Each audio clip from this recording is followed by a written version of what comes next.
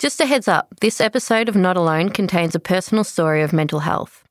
If you or someone you know needs support, visit beyondblue.org.au or call our support service on 1300 22 4636.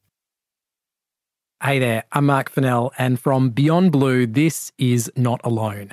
Remarkable stories from everyday Australians about their mental health journey to help you with yours. And this episode is all about finding your purpose in life.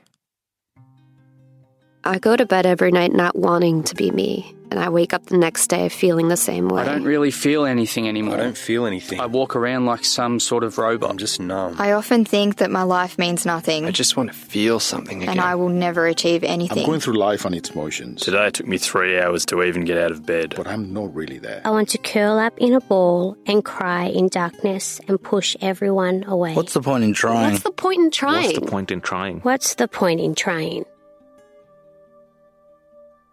That was a dreadful experience, that after 42 years of us sleeping together in the one bed, she wasn't there and would never be there. Everyone has a different idea about what their purpose in life is. And actually, a lot of us have never even considered that our life has a purpose. It's just a thing that we do. It's life. But for 87-year-old Noel, he knew what his purpose was. To be a loving husband and father.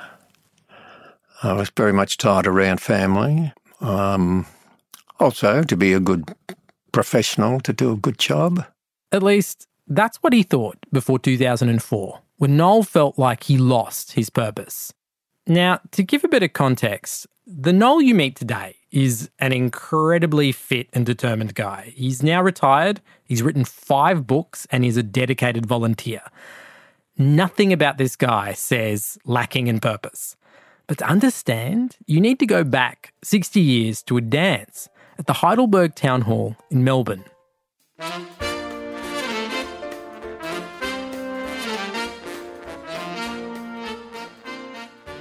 And in those days, the boys used to get into suits. We all had suits, and the girls in their flowy dresses and that. And I just saw this tall girl on the opposite side of the hall, and I noticed she was knocking back the boys, because in those days, of course, it was the boys who went and asked the girls, not the other way around. That would be, just not done. The girl was Maris.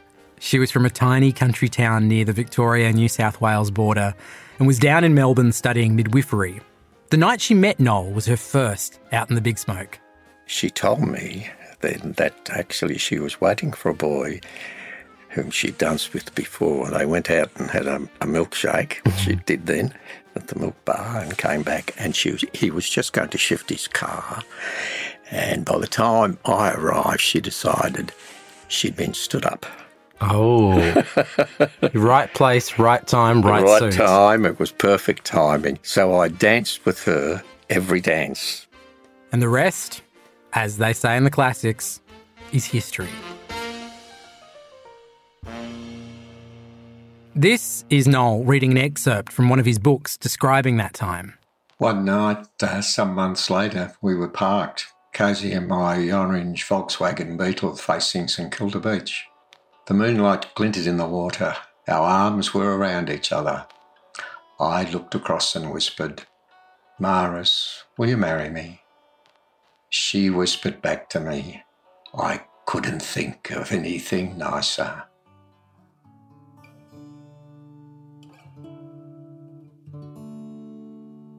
For Noel and Maris, they made a warm and supportive life together.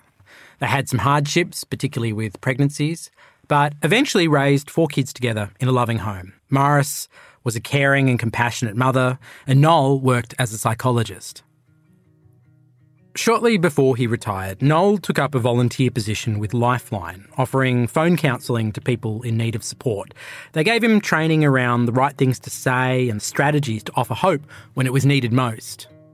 Even back then, I always had this thought as to whether I would have to use them with Maris.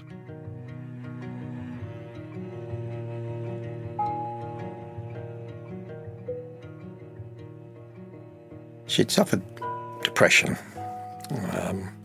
and she was, and it was getting worse. The periods would expand over the years. You know, one time it was 2 or 3 weeks, but then it got longer. And in the middle of the year, she decided she should see a psychiatrist. The year was 2004. And in October, Maris and Noel's younger son was getting married. They were living in Sydney at this stage, and with friends and family due to arrive for the celebration just the weekend after next, the excitement was high. On a Wednesday night, we went to the Opera House here in Sydney and saw the Mikado, delightful Gilbert and Sullivan show, and she really enjoyed it, and she laughed, and she loved watching the people, you know, and we drank champagne and that. On the Friday night, we were having a party at my daughter's place. All the family were there, and we were driving over, and then on the way she wanted to go to hospital. And that put me in a real query, you know, here's the family waiting. Yeah. What shall I do? So I tried to persuade her, well, let's go to this, and then we'll see the next day about it. So she sort of said, right. The Saturday was going to be the Bucks party for my son, and the Saturday morning she woke up not very well at all. Well, she never did. The morning was always very distressful for her, just coping with the getting up and facing the day. Part of the routine in the morning is that I'd squeeze a couple of oranges and put out 2 orange drinks there in the morning, and that's what I'd done. I'd squeezed the 2 orange juices, and she went off without having an orange juice. And that was one of the alert signals that I had. She said she was off to change a book with a friend. But then I got this dreadful feeling as she went out, and I followed her out to say, I'll come with you. But it was too late.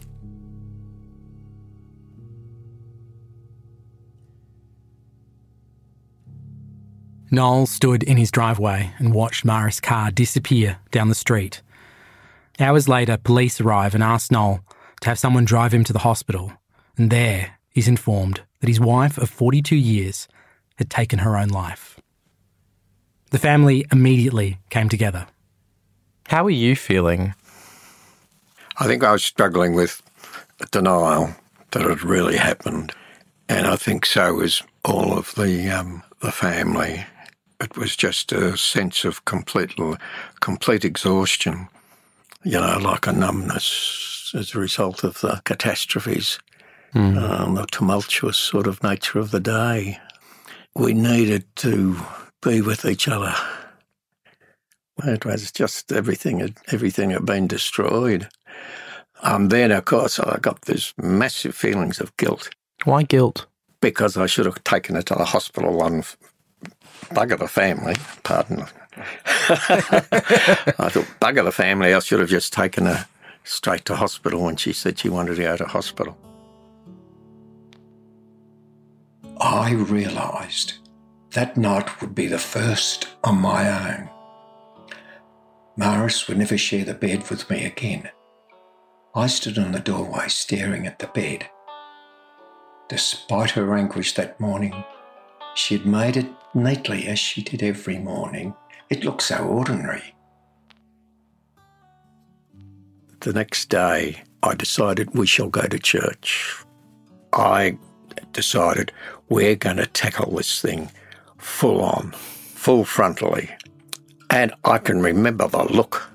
They'd already knew, they'd already been told, you know, Maris had just died and taken her own life. And of course, they couldn't understand that because she kept that kid, only a few knew. And even I heard one lady saying she couldn't have killed herself. That lady was in denial herself. So you had to handle that too. Yeah. And of course, one of the other things that you had to do yourself was once you told people, then you felt obliged to support them because they were feeling distressed themselves. So, and then I sometimes would think, God, why are you doing this? You should be back there nursing your own grief, whereas here I was, back in lifeline mode. At the age of 72, Noel had lost the love of his life. His feelings of loneliness, of grief and guilt were intense. Grief is very much a sort of a hollow feeling. It's pretty much like your life fluids also being sucked out. I tried to visualise what life after 42 years of marriage would be like on my own. I couldn't. I resorted to self-deception. Maris was away and would be back. She was already up having a shower. She was downstairs having breakfast. In January of the next year, Noel decided to travel. It was a trip that he and Maris had planned to take together, and Noel hoped that fulfilling the plan would help with the grieving process. How did it feel to be travelling by yourself? Very often I saw a couple. Yeah. That was because we used to travel as a couple. But I used to say to myself, Noel, you've just got to get used to this. And of course, as soon as I came back home, back to the empty house, bang, there was the grief just waiting there. You just postponed it. It was just postponed, and it was dreadful then, lurking like a demon in the corner, Yeah. I out to grab you, yeah. I visited Maris's grave daily. I needed to talk to her. For 42 years we'd chatted about the events of our day. I needed that to continue. I discussed all of my problems in these visits. After living with her for so long, I had a fair idea of her attitudes and responses to any question I was likely to put to her. Sometimes she would give me a serve, just as she used to when she reckoned I'd got things wrong. I would say, there's space for me in the grave, I'll join you. But I could hear her saying, not yet.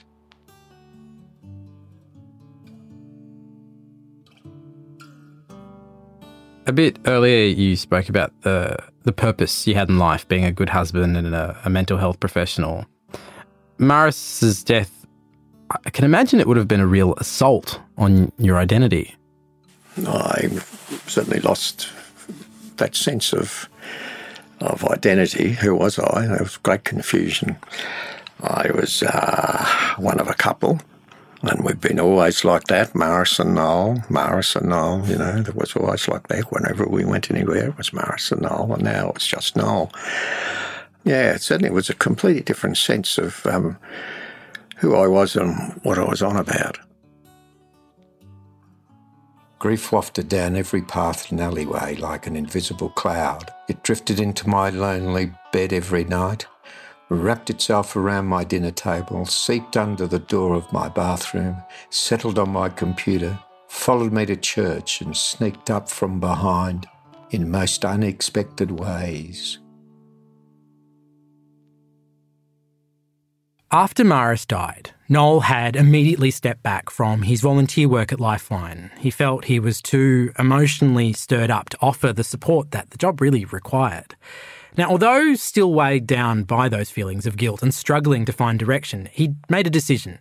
He was going to return to the phones to see if he could use his experiences to help others. They were all very caring and concerned, like people who are in Lifeline all are.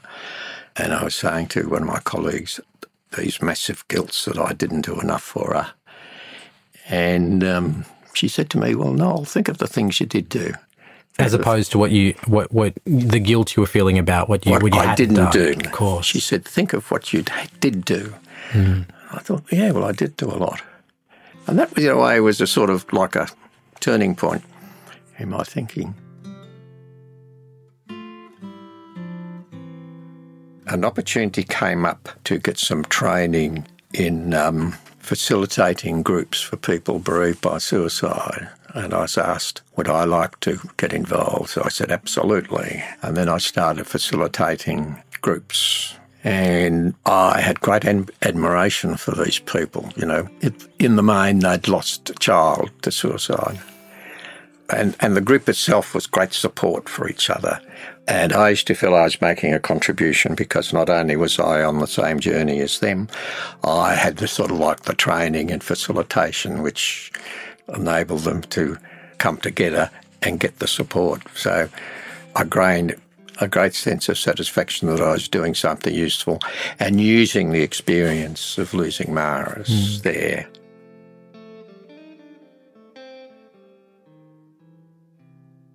Noel was beginning to find a reason to get up in the morning again. Once hitched to a life of being a decent family man, he was now finding purpose in being a support to others. And then, as an extension of that, he started writing again. The result being a book called No Way to Behave at a Funeral, a personal journey exploring Noel's experiences with grief, guilt, and learning to live without Maris. And then, somewhere in the midst of all this, Noel decided to travel overseas again, this time with more verve and confidence that he could manage a solo expedition. Now, back when he was a younger man, Noel had enjoyed learning French, so he took himself to Chambéry in the French Alps to continue studying the language. And it was there that he became intrigued by the idea of walking the Camino pilgrimage trail across France and the north of Spain. Why did you think it was a good idea? Oh, I thought I'd like the idea of going on a pilgrimage, bit of an adventure. The idea of long-distance walking. How long is it? Well, there's about 60,000 kilometres of Camino routes through Europe. Right. But the popular one through the top of Spain is about 700 kilometres. It's generally considered, if you do it in one go, it'll take you about 40 days, 35 to 40 days. At night, bunked into one of the many hostels along the Camino trails, Noel meets others from all around the world and he makes these lifelong friends. He shares stories and revels in this human contact and camaraderie. During the day, he actually spends most of his time by himself with his own thoughts and experiences. And he starts to examine his guilt and this process of grief that he's been working through. He finds himself challenging his beliefs and his assumptions about his life. And of course, he also thinks about Maris, the person she was, and all of the things he could still learn from her. She was very compassionate, very caring, felt with the heart. And I think I sort of made this decision. I'm going to do my best instead of just thinking how's it going to affect me. All the time, which I think I tended to do. I was trying to say I'm going to try and reach out to others in the same way that Maris would reach.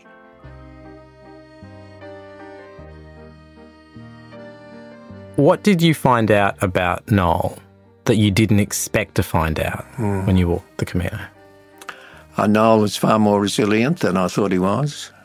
He's happy to accept that you take risks, that the way that really lifts the mood for me is to talk to someone. It's possible to walk around and not see anything, but if you walk around with your eyes open and senses open, the world in many ways is a wonder. And the other thing I think is to never take anything for granted. Because, you know, one day Maris was there and then the next day she wasn't. And by reaching out to others, you've got tolerance, far more respect, far more acceptance, I think. I think all of these were changes, I think, in myself.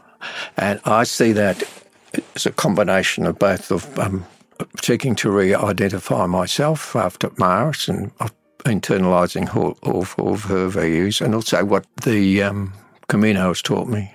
And it's evolving, it's just ongoing, you know. I'll be doing this forever. Yeah.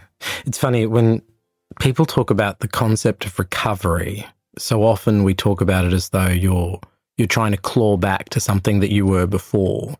But it occurs to me listening to you that it's not really about going back. It's about not at all. It's about building something new, isn't it? No, it's completely new and it's completely evolving. And every new experience has their impact. Even just our talk here now, it's a new experience in itself. And this will evolve, and it's a continual process of renewal. I had lost Maris, but I will never lose the years with her. From the evening I first met her at the Heidelberg Town Hall to the morning of her death. Even though she's gone, she's still part of my life and the family's.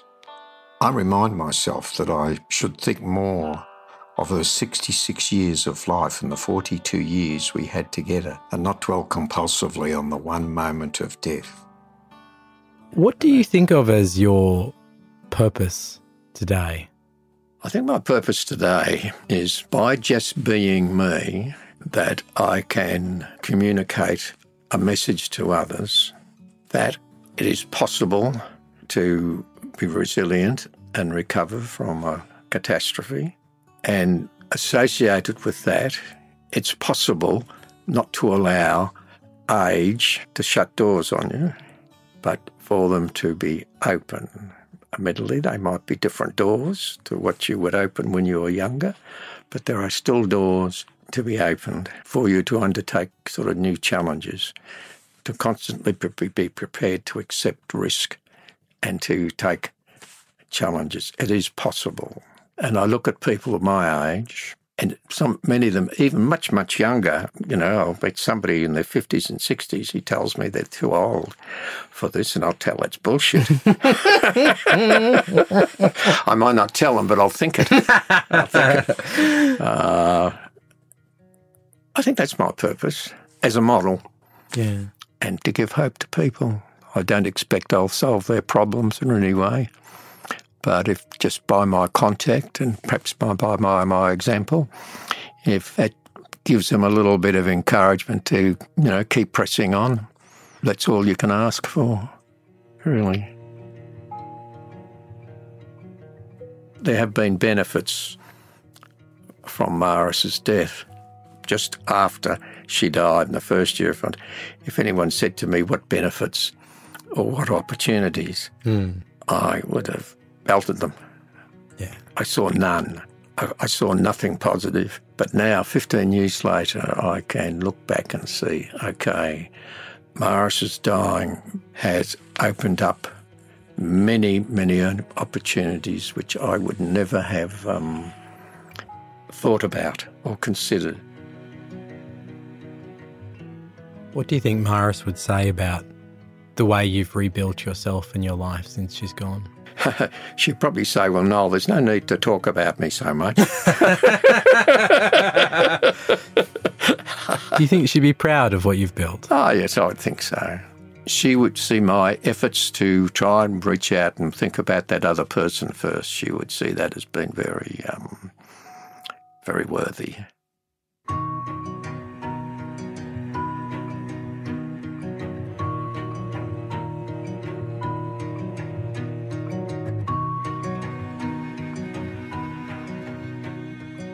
One of the things that really strikes me about Noel's story is that even at the time of Maris's death, he was getting on a bit in years. And according to Dr. Grant Blaschke, Beyond Blue's lead clinical advisor, rediscovering your sense of purpose in the midst of that really intense grief at a late age, it's remarkably challenging.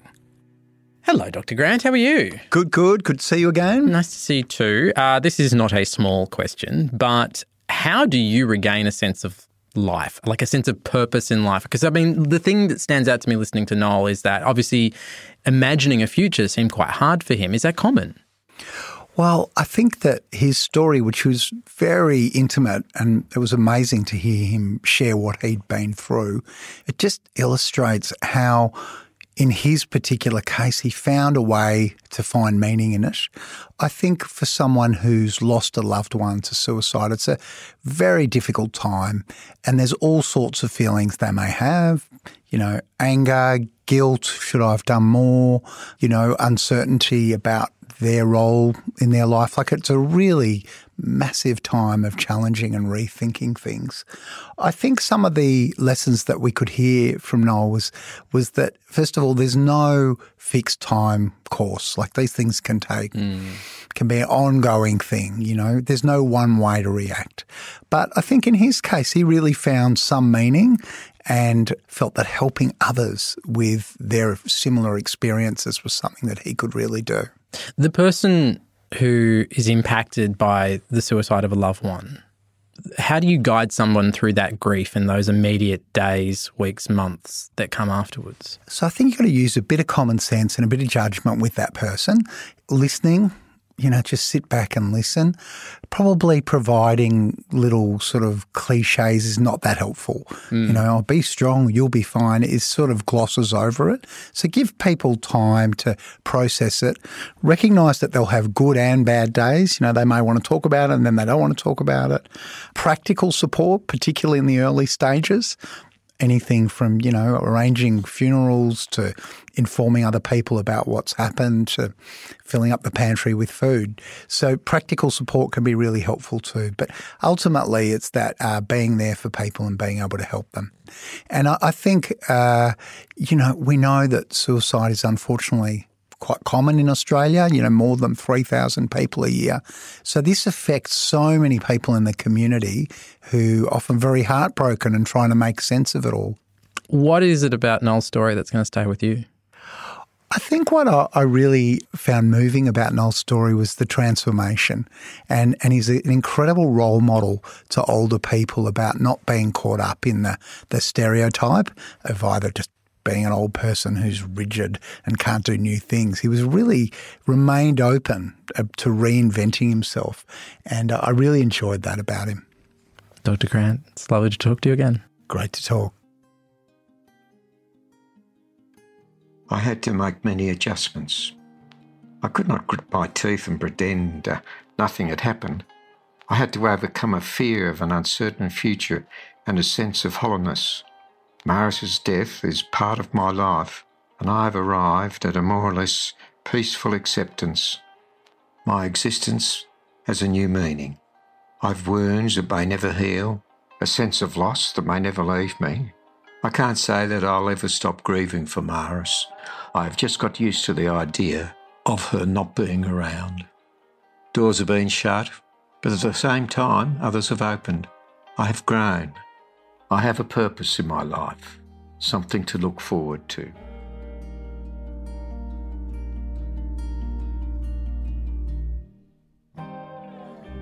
I do want to say a massive thank you to Noel for sharing his story. And you can join the conversation and share your story anytime you want at beyondblue.org.au/forums. If you or someone you know needs support, you can visit our website that I just mentioned. Also, there is a support service you can call on 1300 22 4636. We've also included resources in our show notes that you can find there. Not Alone is a Beyond Blue podcast. It's hosted by me. I'm Mark Fennell. It's produced by Sam Malloy and executive produced by Darcy Sutton, Sarah Alexander and Tom Ross. This podcast was recorded and produced on Wurundjeri, Boonwurrung and Gadigal country, and we pay respect to the traditional owners of these lands. Thank you for listening to Not Alone.